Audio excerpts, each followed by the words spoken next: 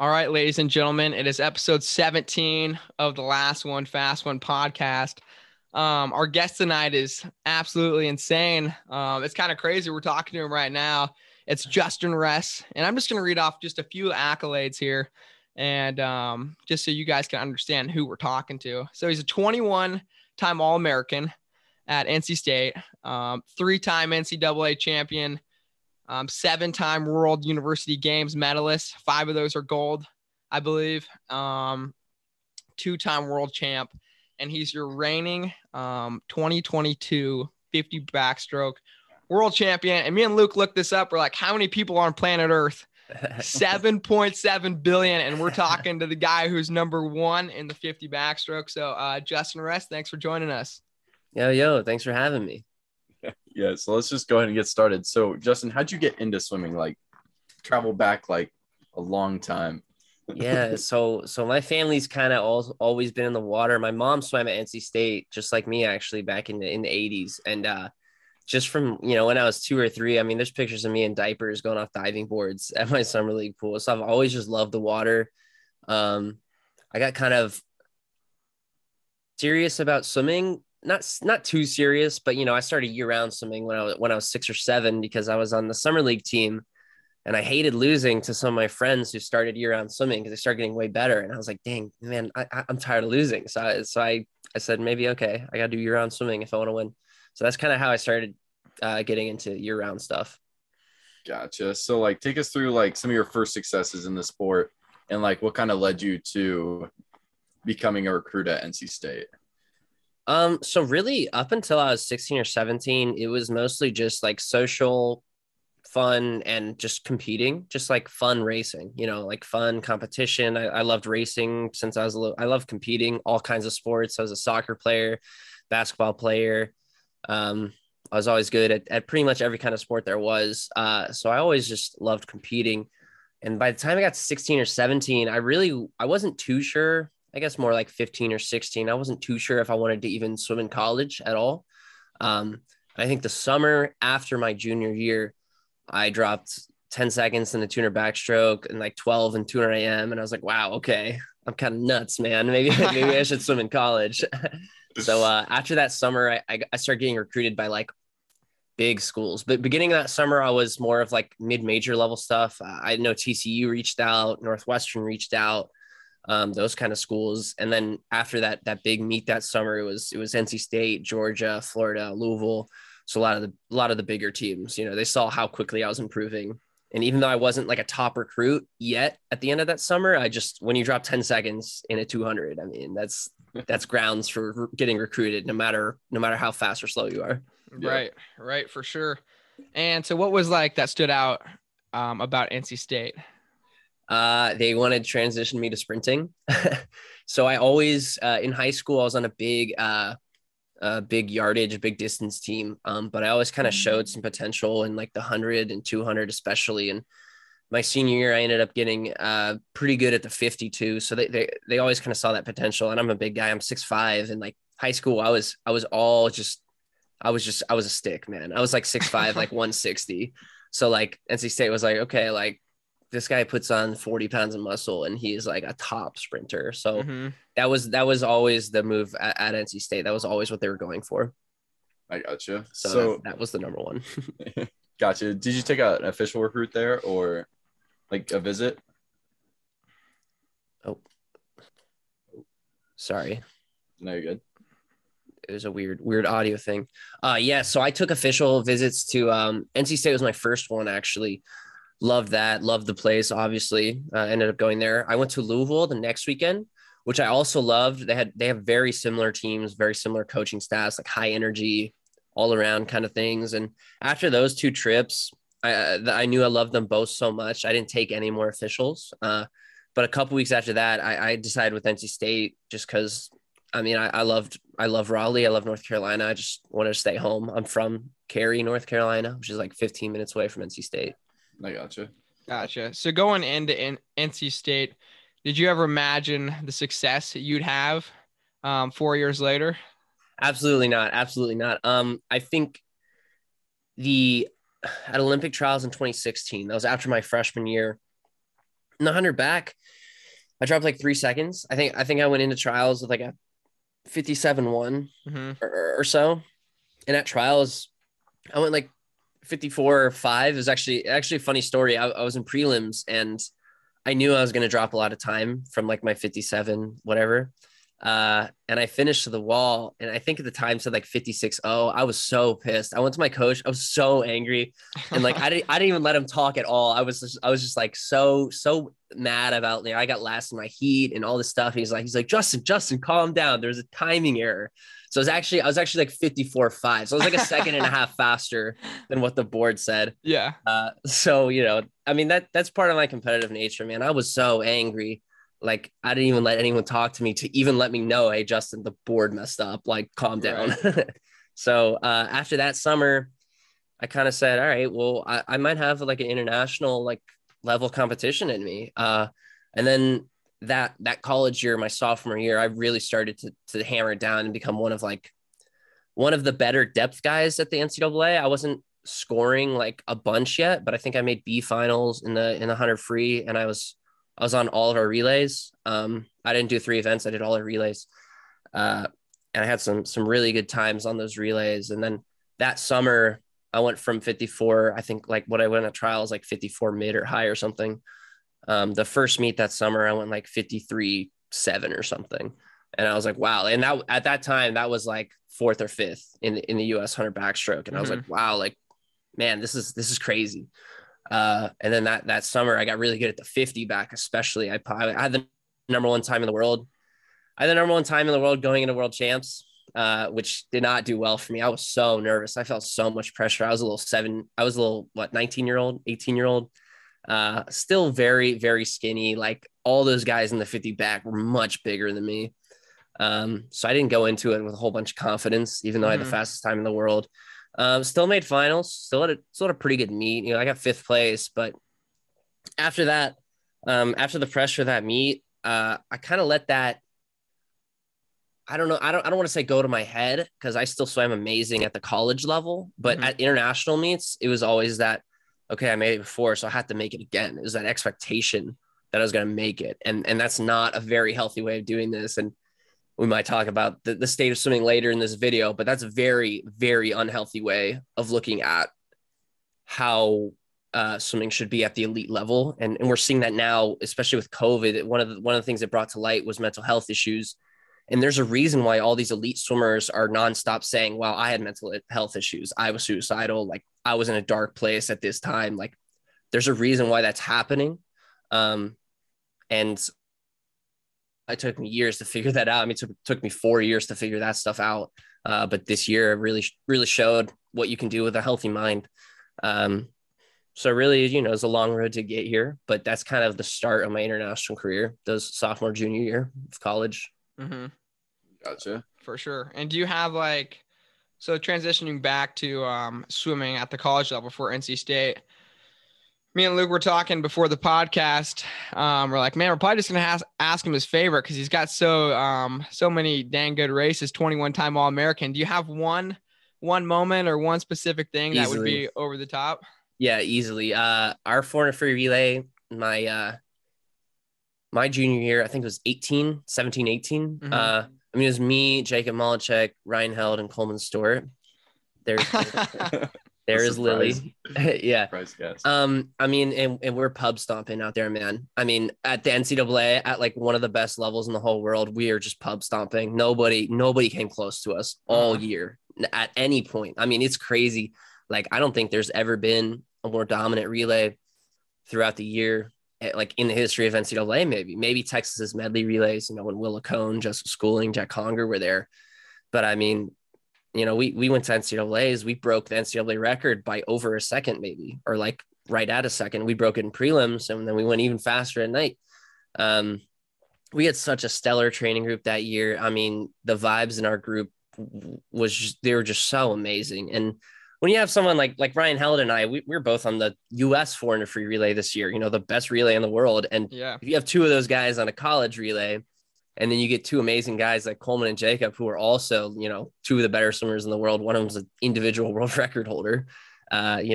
insane things happen. So that was just so much fun every time we got to do that relay. Yeah, Gotcha. for sure. So you swim, you wrap up your career at NC State, these incredible accolades. What's next for you? Are you trying to just keep trying to swim in the international stage because you had found a little bit of success, going to a world championship team in 2017, or is it a different direction? Right now, like after college. After college, yeah. Yep. After college was, you know what, my senior year was such a letdown. I think I was pretty prepared to have my senior year be it. I wanted to be like one of the best guys. I wanted, top 3 finishes. I wanted this and this and this. I wanted our team to finally crack the top 3, and that kind of pressure, those kind of expectations kind of fell on my shoulders a little too hard mentally. I wasn't being very healthy outside the water my senior year. And it showed at NCAA's my senior year. I had some extra weight. I was not fully mentally in every race. The 400 free relay was something I always swam well on, because I was like, man, I do not want to lose this. Unfortunately, we got second, but at NCAA's, but that's how it goes. And that kind of let down at NCAA's kind of told myself, wow, this is not it for me. There's no way that's how I'm finishing this. There's absolutely no way. And that summer is a pretty decent summer. I got pretty lucky with, there's this meet called the FINA Champion Series meet. And it's basically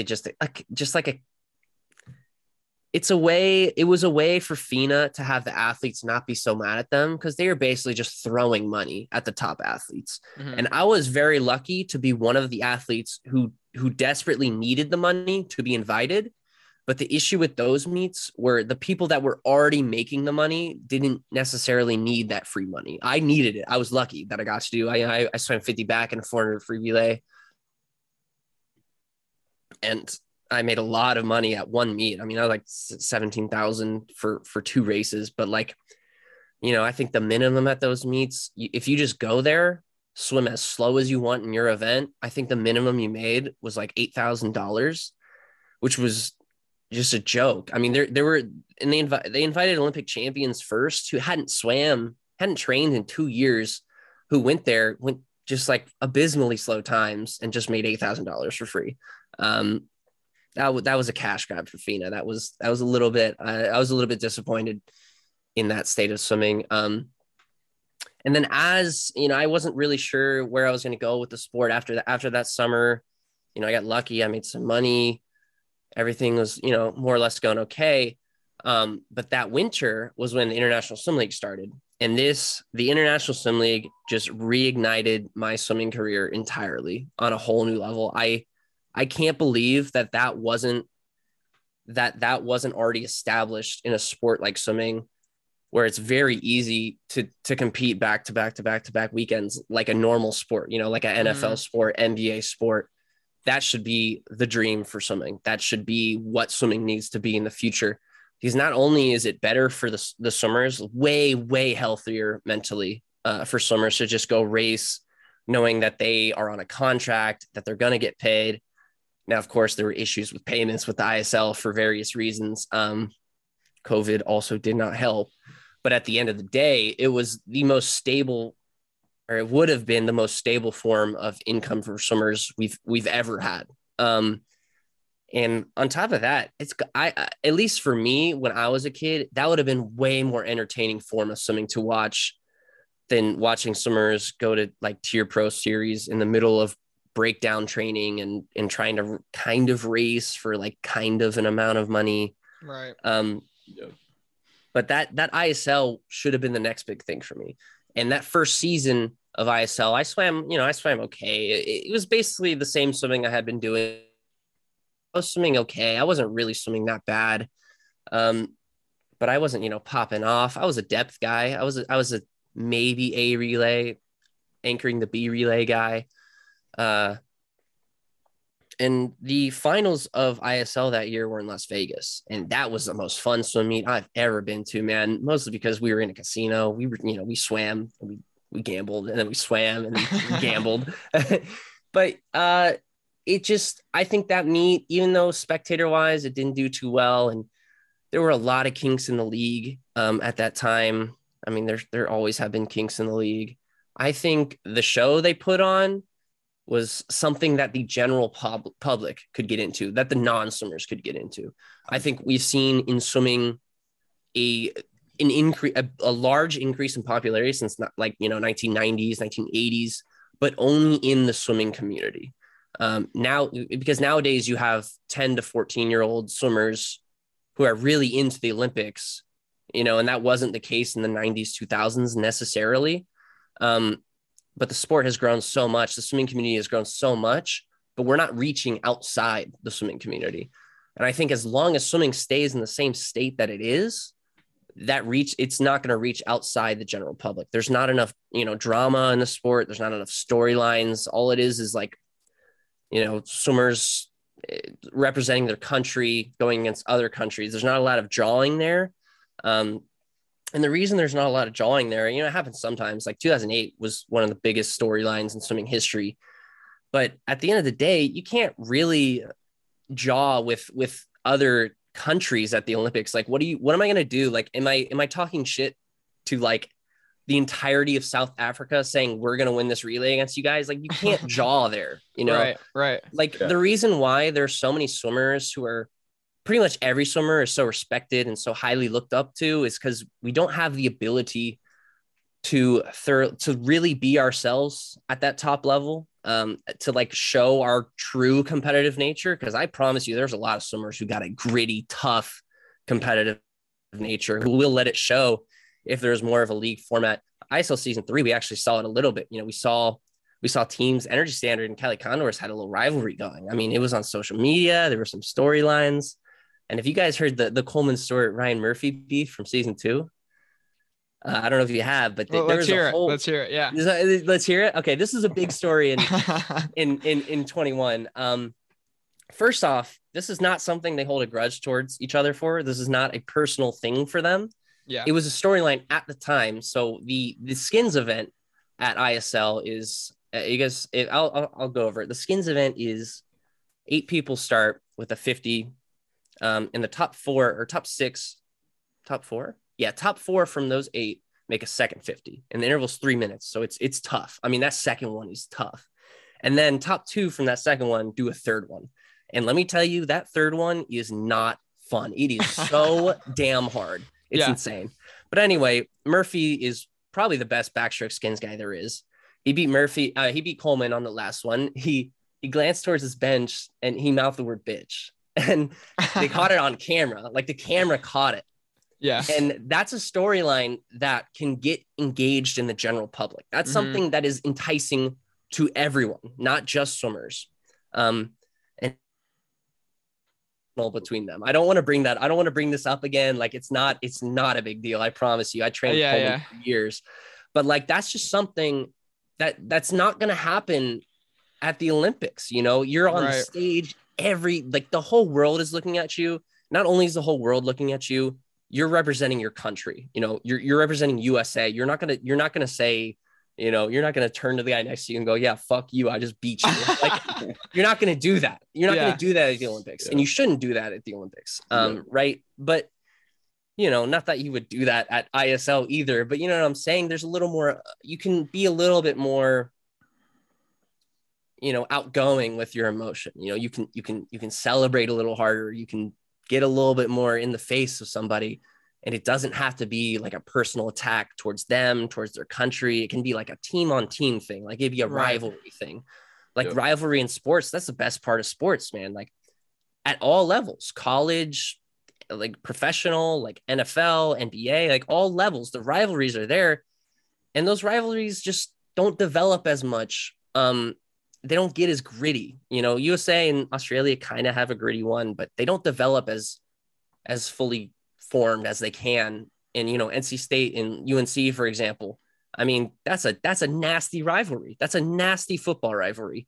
Duke UNC basketball. I mean, that's just top tier. And at the end of the day, those rivalries aren't personal attacks towards anybody. That's not that's not, me versus this individual. That's NC State. That's UNC versus Duke. That's NC State versus UNC. And when you're talking at those levels versus the international levels, those rivalries can be a whole lot grosser and still be okay in a normal setting. So that's, first tangent, I guess, of the day. Yeah. Definitely really liked good. it. Just go ahead, Luke. Just one thing. To any of the viewers who because ISL isn't like super huge as of now. Yeah, no. So like you want to give them like a quick rundown of what the ISL is, like what they do, kind of like the format, the run up. Yeah. So the idea for the ISL was to put on a show. I went to SoFi Stadium for the Panthers Rams game 2 weeks ago now. I mean, that's a show. That's awesome. Anybody can go to that. Even somebody who doesn't know anything about football can go to that and be like, this is exciting. This is entertainment. That was the goal of ISL. And it was also to be it was also be beneficial for the swimmers. Like I was saying earlier, if you are on a contract with, let's say you're on a 3-year, a massive contract, if ISL runs 4 months of the year, and you have a 3-year deal worth $30,000 a year, that's just 3 months of the year where you're getting paid to do something you love and you get to compete. The other 9 months of the year, you can have a normal job. It's an off season. You can do whatever you want, whatever you need to do to make money. That I think is kind of the goal of the ISL. So when you go to the meets, there's lights everywhere. There's big black curtains blocking all the stuff you don't need to see. It's just once you get out behind the blocks, there's lights flashing everywhere. You're ready to go. The fans can see just true, uninterrupted competing. And that's the number one thing about ISL. That's what the goal of swimming needs to be. That in my opinion, that's where it needs to head. That's where it's starting to head. We've seen the last year or two. A lot of swimmers are realizing, hey, I can swim fast, like top times for 3 months in a row before I start to fade. Like it's doable. It's just like, NBA players play 82 games a year and they're still able to compete at their highest level in the playoffs. Mm-hmm. Like that's something swimming obviously cannot go 82 meets a year, but it can go, 1-2 meets a week for a couple months. Absolutely. It can do that. And that's what ISL was kind of setting out to do. Yep. Gotcha. So how are, this is a question I always wondered. So how are swimmers rested or not rested for an ISL meet? It's about, so I guess how it goes. So it's really similar actually to other professional sports. Really, you have an off season. You do whatever you do, individual growing, you do work, you do business ventures, you do whatever you want to do in the off season. And then you basically have a training camp. You do, and there's no training with teams, like full teams yet in the ISL, which I think is part of the reason why it's held back. People are still training wherever they want to. But anyway, you kind of you build up your endurance, you kind of build up some strength, you get ready, you get your body ready to be able to go for 3 months. Basically, you train up, you build that base, and then you get to the meets and it's just managing. You're just managing. It's like every other professional sport there is. That's like every sport, NHL players, they have a big training camp before the year and then they manage all year. You don't have to push and push in between meets. You might have a day where you kind of spike the intensity, you get a little racing in, but other than that, you're managing your strength, you're managing your recovery. And that's the truest form of competition, in my opinion. Just setting yourself up to go back to back weekends. That's the most true, uninterrupted form of training there is, because that takes away a lot of the mental fatigue of what swimming has typically been in the past, of training for 1, 2, 3 years at a time and then going for Olympic trials. That's too much. That's too much mental fatigue, in my opinion. Some people are better at it than others, and some people never reach their full potential in swimming because that's just not an acceptable way for them to do it. And I'm also not saying here to take away the Olympic hype of swimming. I mean, it's fantastic. It's amazing energy. going into Olympic trials, going into the Olympics, the hype around it, the energy around it, representing your country. There is no other feeling like that. Absolutely. But it's not healthy to only do that. It's not healthy for any athlete. Yep. For sure. I definitely agree with that. Yeah. Hot take number 2. Yeah. And I think you have I agree with you. You have a really valid point in that if you're not a huge swim fan outside of the Olympics, like most people don't really pay attention to it. So you definitely do need something that, that like someone could be flipping through the TV and be like, oh, this is cool. Absolutely. Yeah. Yep. I mean, you flip through the TV and you see just a bunch of lights. You see a bunch of like men and women in the top physical form that you can possibly see. And you see them dive off a block with, the lights go down and there's only lights in the pool. Like you'd see that in someone in the general public might never know what swimming is, but they might see that and be like, wow, that's pretty damn cool. Right. And only did summer league growing up would see that and be like, wow, like this is even cooler than what I did in high school in the summer. Like, just stuff like that. Right. And I love going to a pro swim series, but I don't think the average fan could flip through the TV and see a pro swim series and get like super pumped about it. I mean, it's just not enough energy, I feel, to get people excited. Absolutely. Yep. I couldn't do that as a kid. I couldn't watch a tier pro series as a kid. There's no way. There's no way. That's Yeah. I just had like one question, like take us through. So at a regular, like high level international meet, the difference between that and walking onto the field or walking into the pool deck in an ISL pro swim series meet. It is it's just the mental intensity. The mental intensity.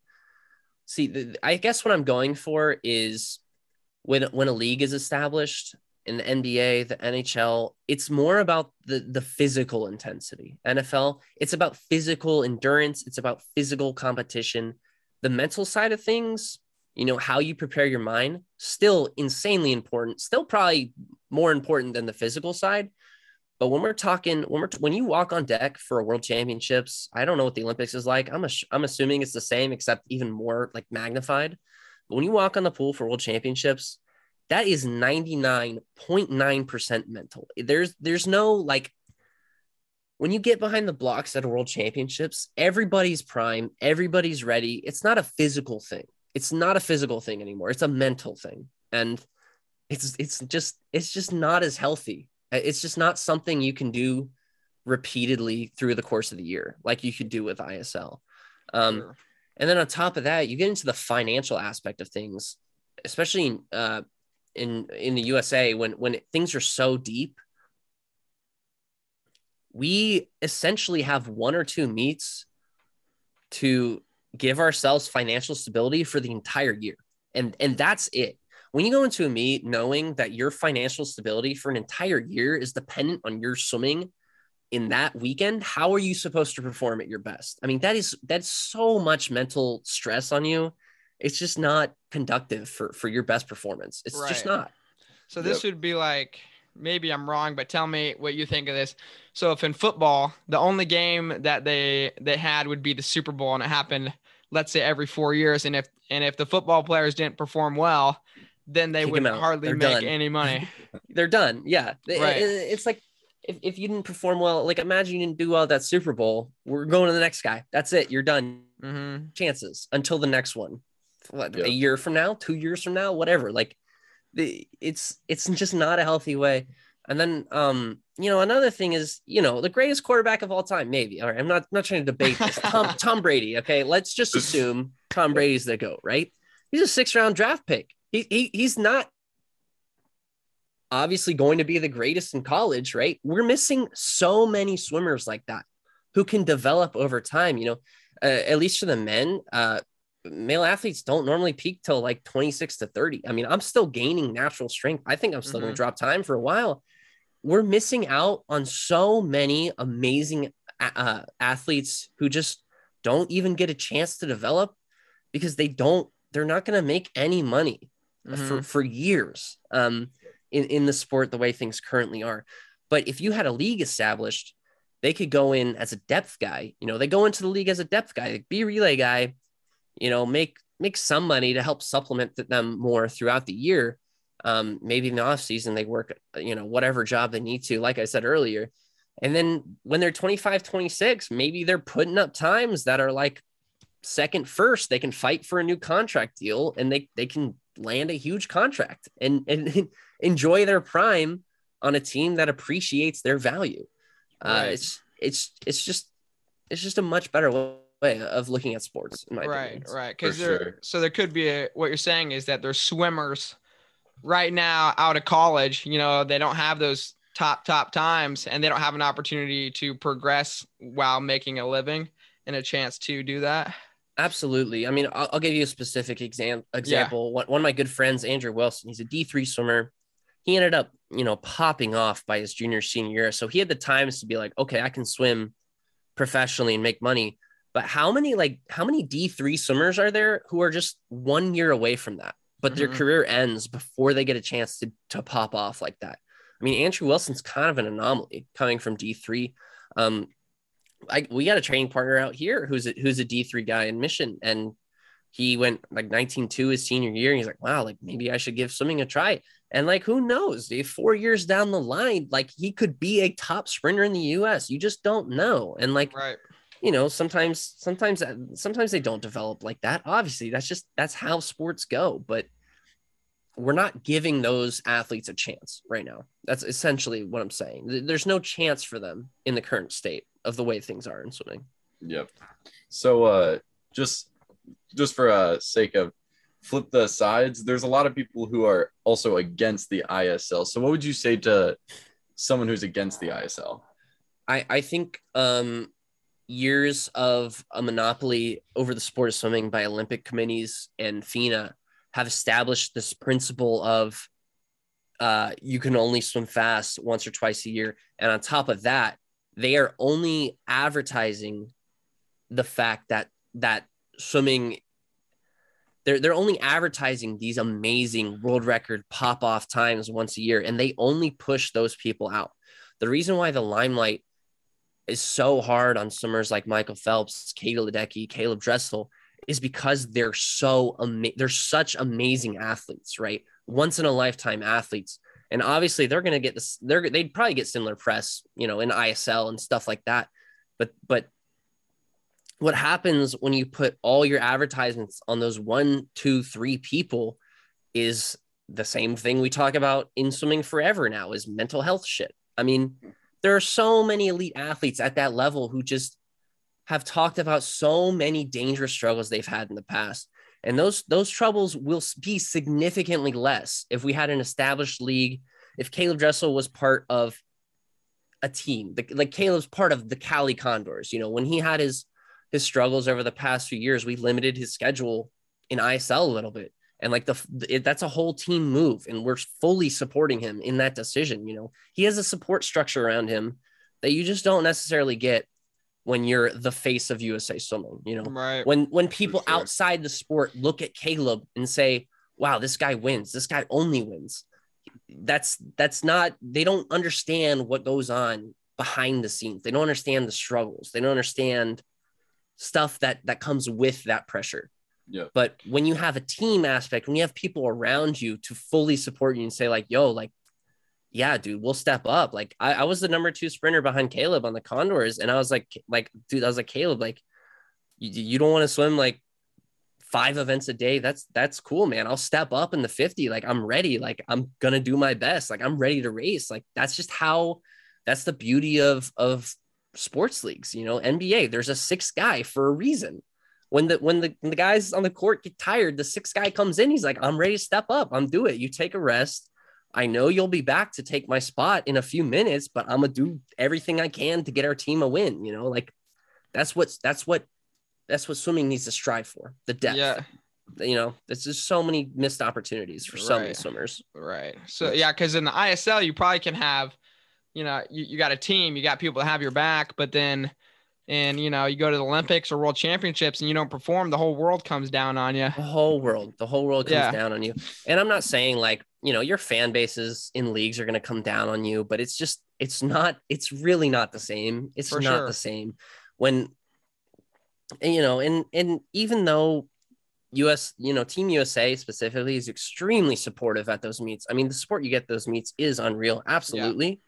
It's just not, it's not going to be the same. It just can't be the same. You're representing too much.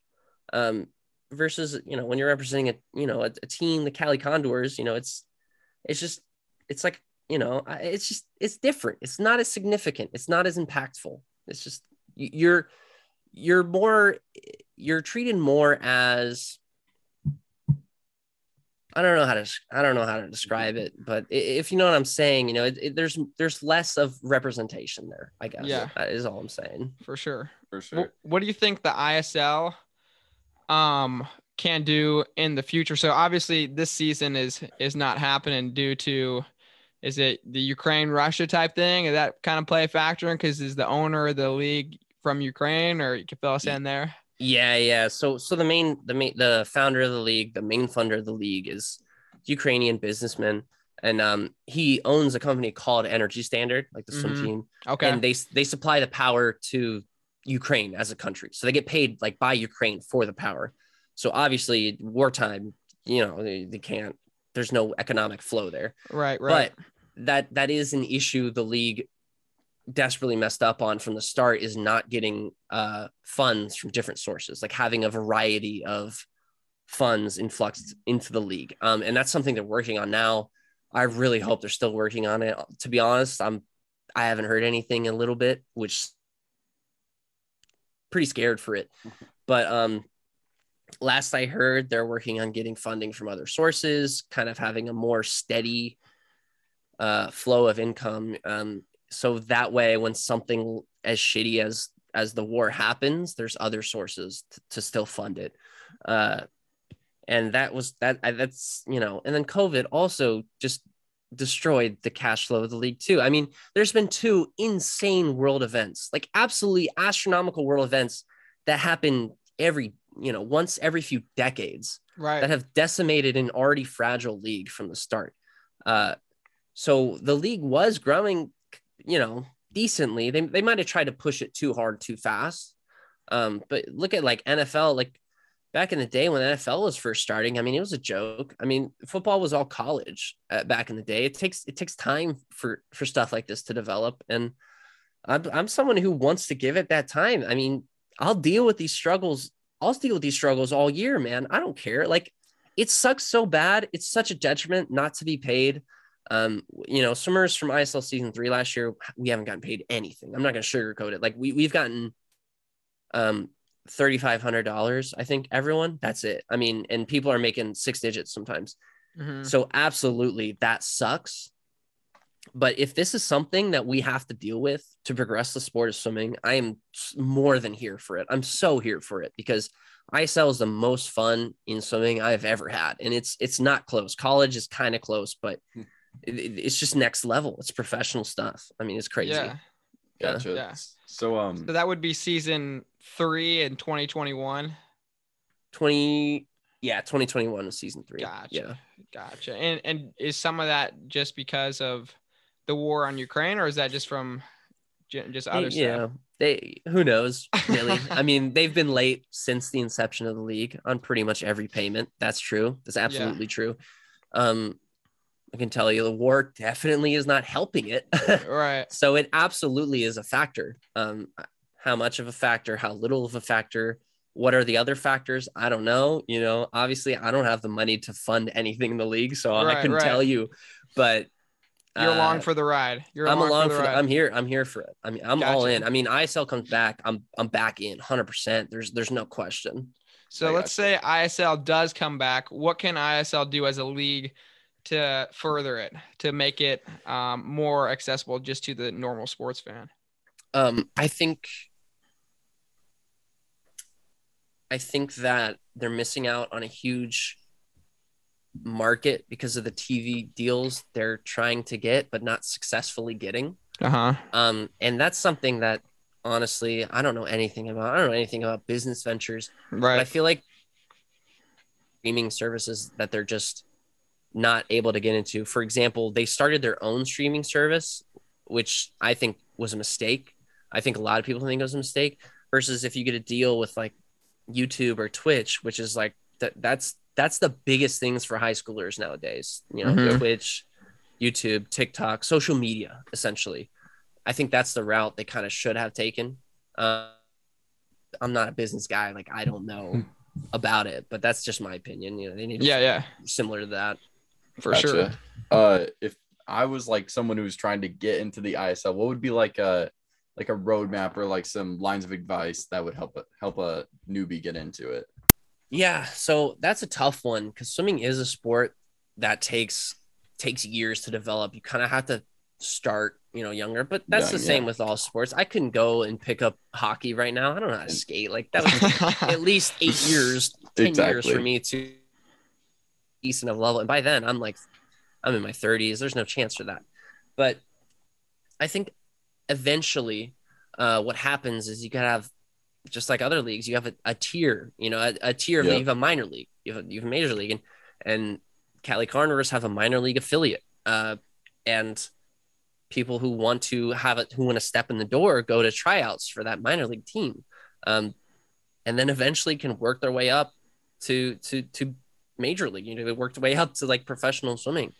That's just kind of the standard format for sports leagues nowadays. And it works everywhere. I mean, there's not a single place on earth where that format is not just wildly successful. I mean, Europe with soccer, Australia has amazing sports leagues. Australia has amazing Australian football leagues, normal football leagues. I mean, it's just rugby leagues. It's everywhere. It's global. That's just the way sports need to be nowadays. So that's, that's what it is.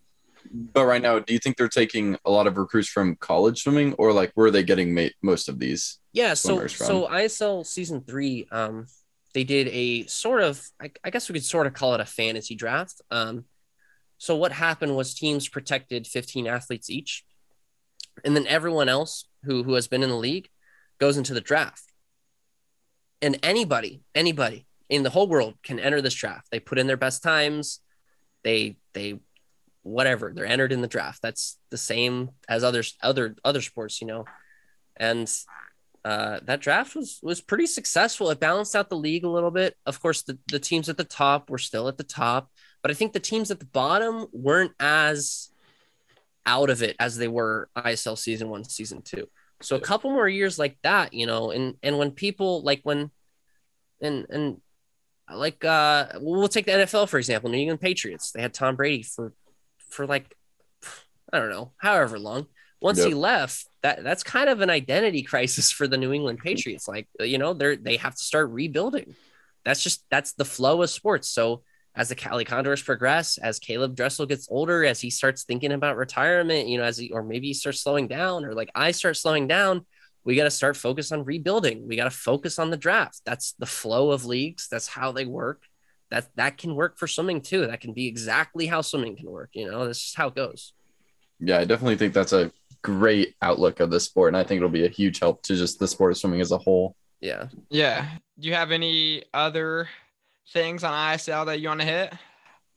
I mean, I guess on that same point, I think one of the major gripes about ISL was the fact that, oh man, it's only the top 4 teams. It's only the top 3 teams. I'm like, that's how all sports leagues are for a year. Like, Golden State Warriors have been like a top tier team for how many years now? They're not going to be that way forever. It's right. Going to come back down. That's the flow of sports, man. I mean, that's Cleveland Browns were a disaster for so many years, and they're picking it back up. I mean, that's how these leagues go. Yeah. And people wanted to see that as like a short term, like, wow, like Cali Condors are always going to be great. Well, they're not. I mean, they might not. They might be. They might not. That's how it goes. I don't know. Yeah, definitely.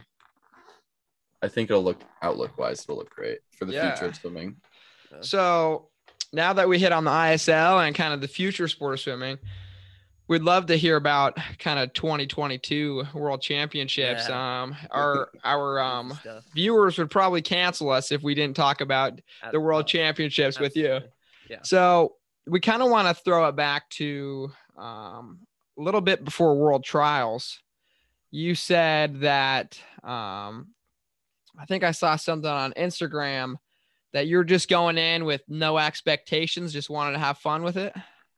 Yeah, I mean, just really embracing the true nature of competing, the truest, finest form, like going in, I'm going to race you, I'm going to beat you, and I'm going to do my thing, not with the expectation of, I got to do this for money. Like, I got to win this for money. I got to do this.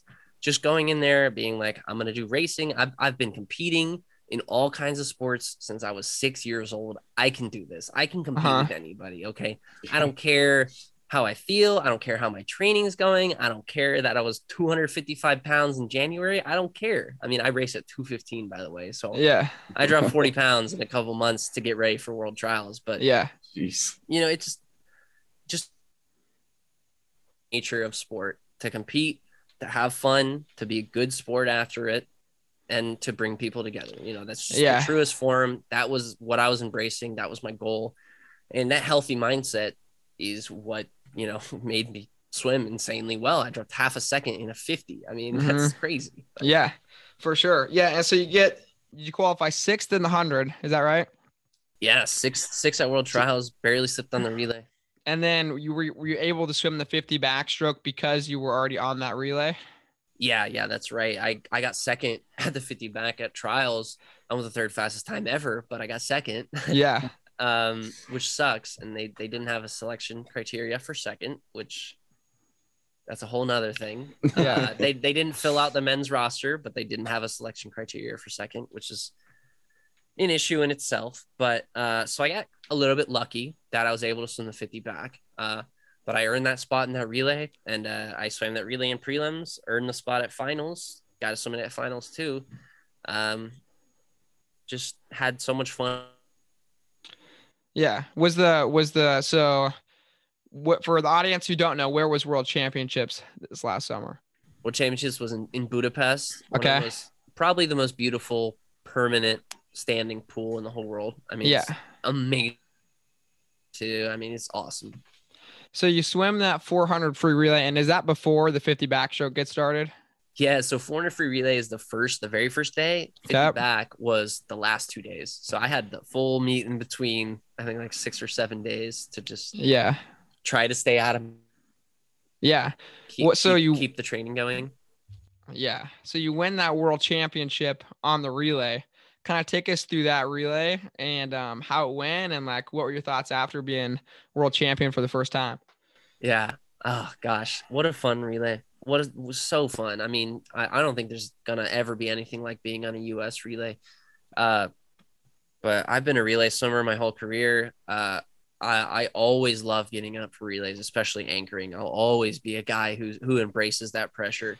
It goes back to just competing. Man. Yeah. I mean, just having fun competing and knowing that, at the end of the day, it's a 4-man win. It's a 4-man loss. It doesn't matter if my goggles fall off and I swim 2 seconds slower than my best time, it's still a 4-man loss if we lose that race, and, for sure. And knowing that your team's with you and they're going to support you no matter how fast you go, no matter how slow you go, is such an amazing feeling. And I think that's something that Caleb, I hope Caleb starts to embrace. He always for the ISL season 2 and season 3, he'd always be like, man, like I swam so. No, you didn't, man. Like this is a team. Like this is a team thing, man. Yeah. And I think he's really starting to embrace that. I mean, that 400 free relay, I think all our times were within 0.4 of each other. I mean, it was such a team win. And we were all just so, happy and supportive of how fast we went. It was such a cool feeling. Yeah. Yeah. All right. Now we got to hear about this 50 backstroke. So take us through just everything from the beginning to the end. Yeah. Oh, what a whirlwind. So prelims and semifinals were kind of uneventful. I do get in the ready room like always, like I've done 100 like dozens of times before. So I'm pretty comfortable in there now. Get behind the block, look around at the crowd. The arena, the pool is actually a little smaller. I think they closed off some of the seatings they had in 2017. So I was like, even though I was ready for that full effect, it was just even more comfortable for me. So the nerves didn't really get to me there. I was just so focused on being able to race strong like I always do. Got through prelims and semifinals. That's That's the only goal. Got through semifinals to finals. And apparently, not apparently, I do this. I have a really long finish on backstroke. I mean, I got long arms, man. I don't want to hit my head on the wall. um, so my finish was long in semifinals, and some people were saying I should have gotten DQ'd because my body's fully submerged, which for the record, for the haters out there, I'm not fully submerged on that finish. I promise you. I got long arms. I'm in there just because I'm underwater after the finish. I'm touched the wall before my feet go underwater. Mm-hmm. People you can't see it, in live time on a TV camera. It's not possible. Yep. So that's kind of going through my head a little bit going into finals. But I worked a lot in warm up before finals on finishing not as long, not as underwater, not as submerged. When I get behind the blocks for finals, I try not to think about the details like that, but I kind of had to in this case because I didn't want to get DQ'd. I was so worried. I get up there, pretty normal, take your mark, beep, have a good breakout, have a good first 25. I'm in contention to win. It's going to take Hunter's going to have an amazing swim to beat me because I'm swimming pretty much the same way I did in prelims finals where I had great races. And I go into the wall. I do normally I have normally taken 3 strokes in the past. As soon as I see the flag, everyone sees the flags at a little bit different level. But from where I see it, I took 4 strokes this time. I did my normal kind of dive down. I know for a fact, I'm not kidding you, for a fact that I was not submerged on that finish. There is not a single doubt in my mind because this was the shortest finish I had of the meet. So I touched the wall, and as soon as I see that one, man, I'm just I'm blowing up inside. I mean, I celebrate hard. I mean, I don't do the showmanship, sit on the lane line like this thing. I go hard, man. I scream. I'm not doing it for showmanship. That is just pure authentic celebration. And I was shocked when I get to the interview and I saw the DQ up there. I was so angry. I was in a rage, man, for a few minutes. And then I start walking down to the warm down pool and I get so sad. I am so devastated on the walk back to the warm down pool. And it's because I knew that I finished pretty normal there. On top of that, on a little side tangent, the rule in place that makes submerging on the finish illegal is the 15-meter rule, which says at no point can you be fully submerged after 15 meters. So it's not even specifically a finish rule. It's just to stop the 15-meter rule. So it's, a matter of fact, if you're fully submerged before the finish, you're probably having a slower finish than if you do it the other way. So if anything, it's slower. But anyway, I get back to the bench. I just sit in the chair. I'm devastated. I can't change to go warm down. I'm so sad. And then the team manager comes up to me, two actually, Stacy and Carly come up to me don't worry, we're going to fight this. We're going to try as hard as we can to get this overturned. And in my head, I'm thinking, there's no fucking way they're overturning this at world championships. But I held on to a little glimmer of hope. And as I'm, sitting there and I see in the warm down pool, they have a TV up of the broadcast. And then I see the 50 backstrokers getting ready to go on the podium. And I'm like, man, it's doomed. There's no chance. They're doing the podium ceremony. It's not happening. And in the middle of Hunter standing on first place, the U.S. anthem's literally playing in the arena. And Stacy, I forgot if it was Stacy or Carly, but I think it was Carly, comes up to me and she goes, we got, or it might have been Liz. Sorry if Carly or Liz are watching. I forgot.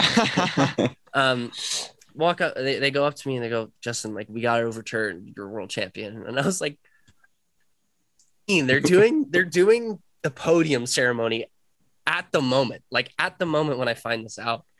And I actually started crying, to be honest. I mean, I was just, that spectrum of emotions from finishing the race to 20 minutes or so, 30 minutes to that point is something that I don't think any human could maybe ever feel doing anything else except competing at that level and that scenario happening. I mean, it's insane. So I'm breaking down, like I'm giving hugs to like Todd DeSorbo, who was my coach at NC State for a little, and Ryan Held, who I swam with and lived with at NC State for a little. I mean, it was an unreal feeling to know that I went through that shitty experience and then to be at like on top of the world, literally. I mean, it was such an incredible feeling. I can't even describe it.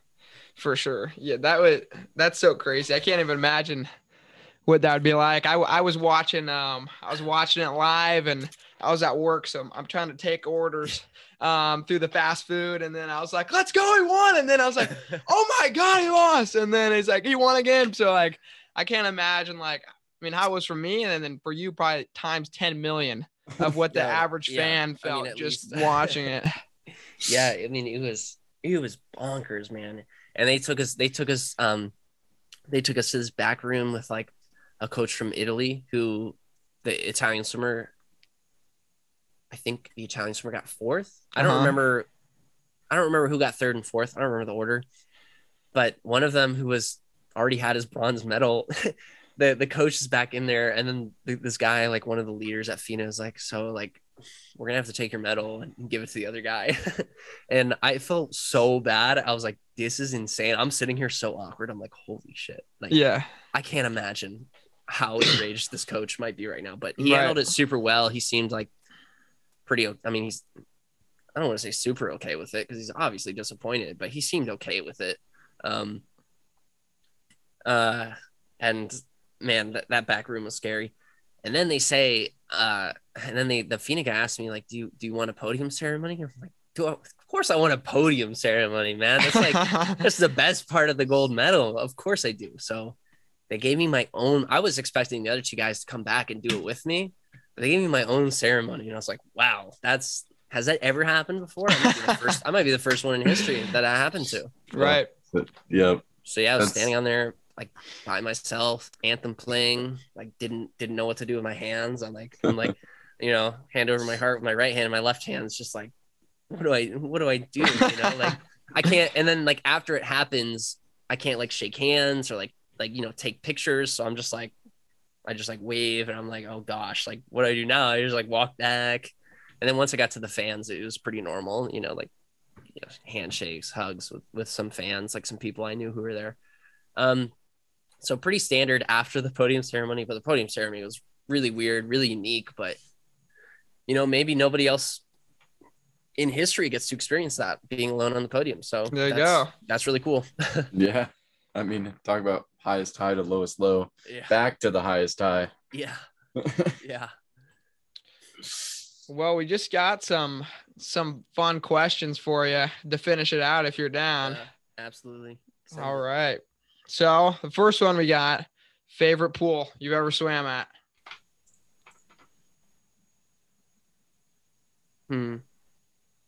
Okay.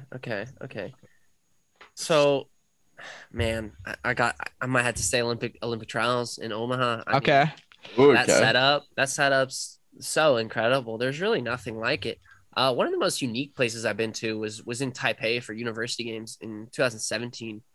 It was like I don't know. It was kind of just like a small Olympic trials dome, but it was really cool. I mean, it's really cool and unique, but Olympic trials is probably the coolest. Very cool. We're from Nebraska, so we've watched it.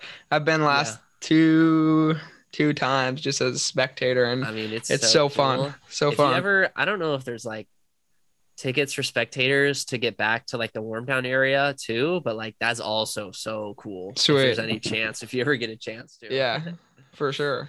Gotcha. Favorite best event you've ever had, or like maybe just best event in general, or best race?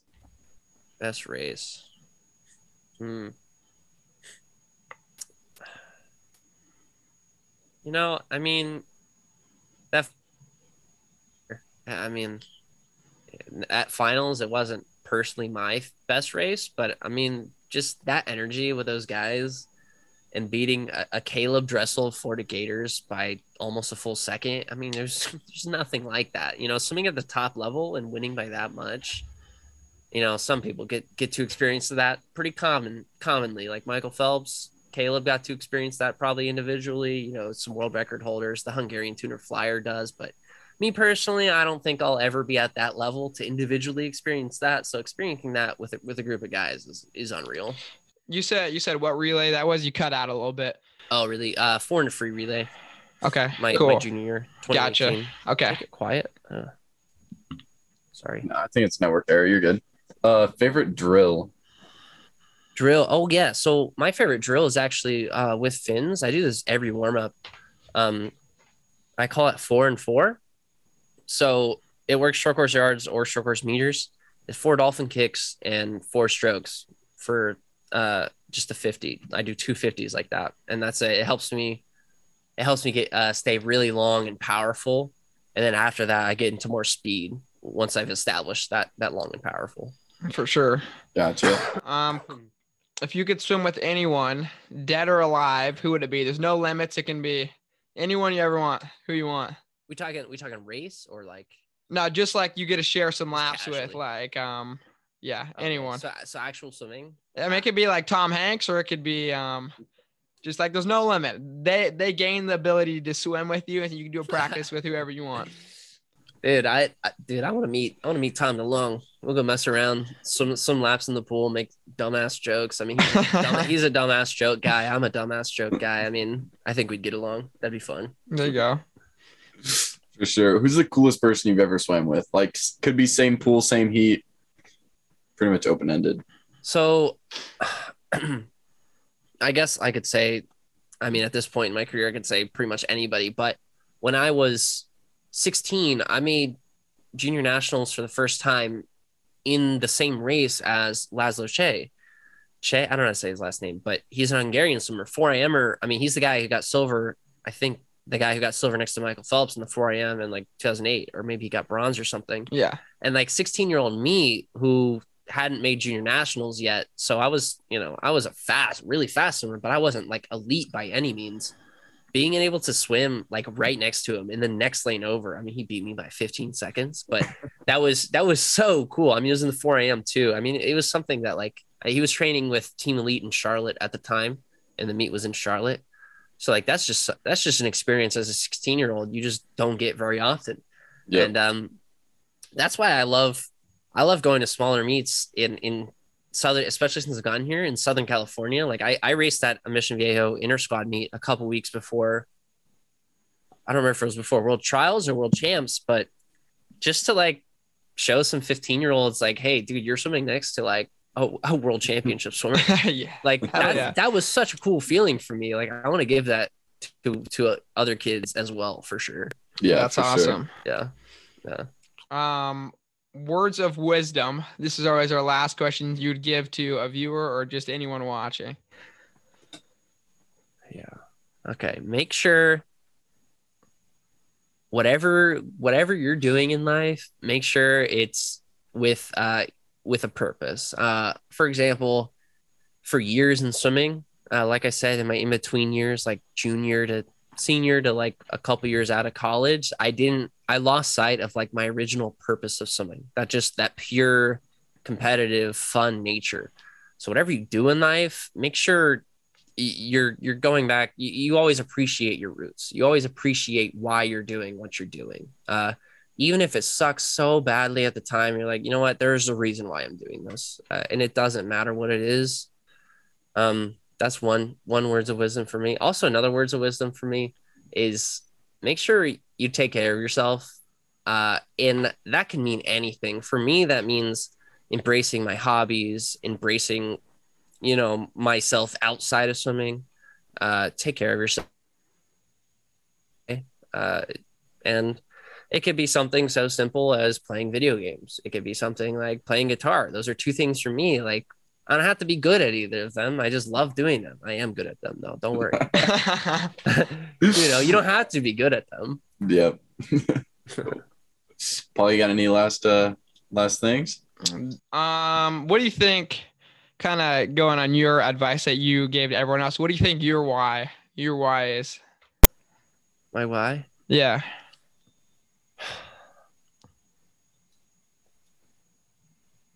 Man. That's a tough one. I've been asked this so many times, but Yeah, it changes every time you think for about sure. Yeah. it. Man, I'm just here to experience the world, really. That's why I swim. I mean, that's part of the reason why I swim. Just experiencing new things every time I go on a trip, meeting new people. I'm a very introverted person, so meeting people is kind of tough, but once I get into those smaller, more social, smaller social gatherings where I can kind of learn to meet new people in a smaller setting, more comfortable setting. I mean, those are experiences that you just don't get in a lot of other jobs. Like For at sure. Cali Condors, I meet people from England, from Poland, from Taipei, like Eddie Wang on our team, dude. Like you just don't get to meet those people without swimming. I just embrace the stuff about what you're doing that you don't normally think about. Gotcha. Gotcha. For sure. Well, I think that wraps up episode 17 of Just in Rest.